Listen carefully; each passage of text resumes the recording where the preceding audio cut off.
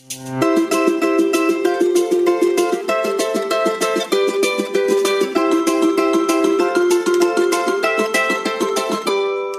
star of the story today is a man who said these well-known words, "Let my people go."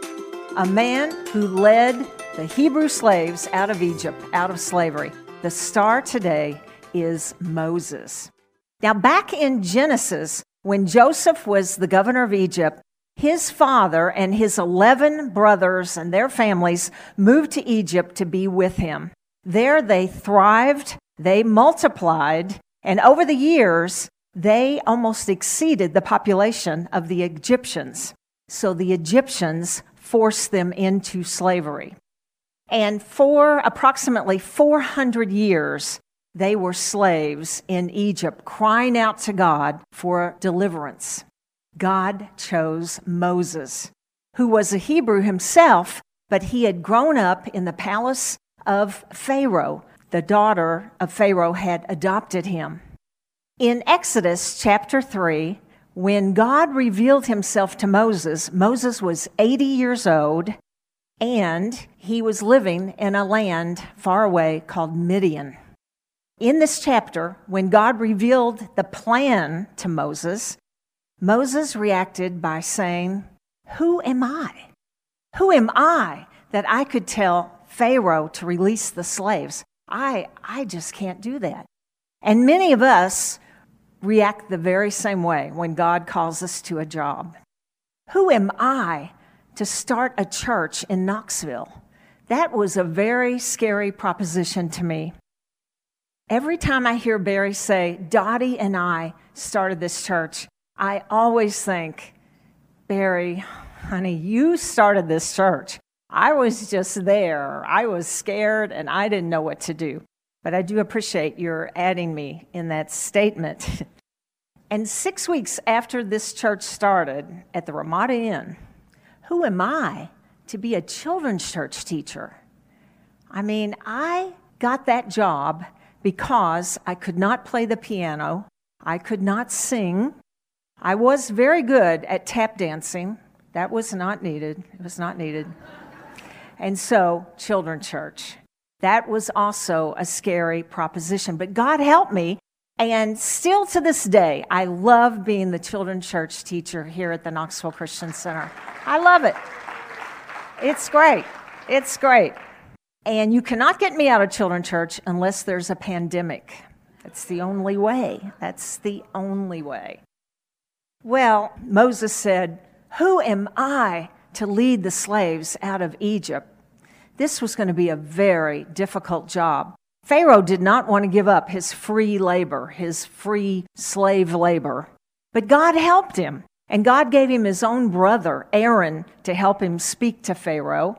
And God did a series of 10 plagues that would also influence Pharaoh.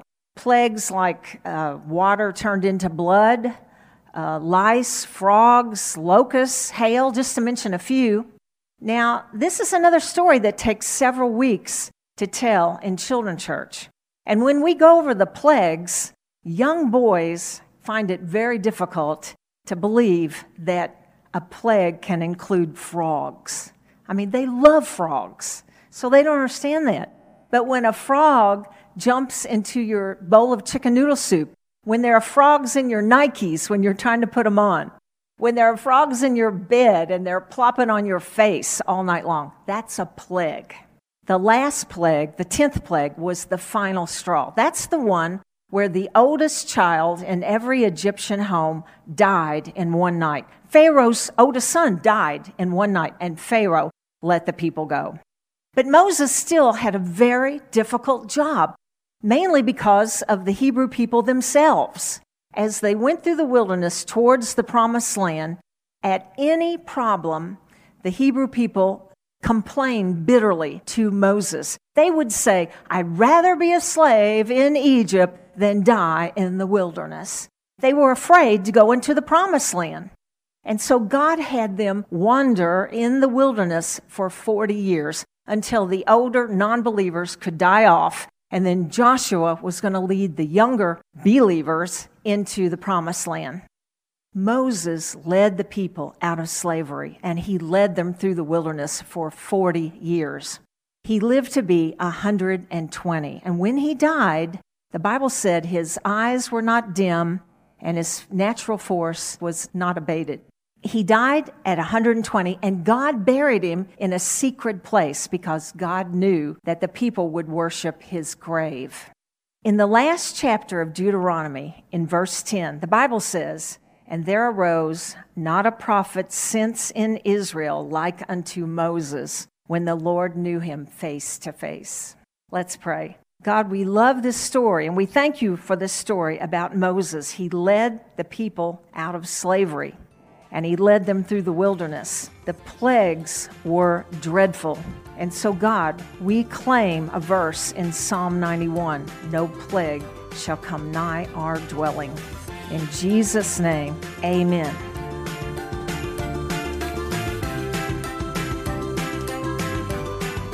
Kids Moment with Dottie is a short-form podcast to engage you and your children with the Word of God. Dottie is the children's pastor at the Knoxville Christian Center in Knoxville, Tennessee. If you liked this podcast, don't forget to hit subscribe. For more information, visit knoxvillechristianctr.org.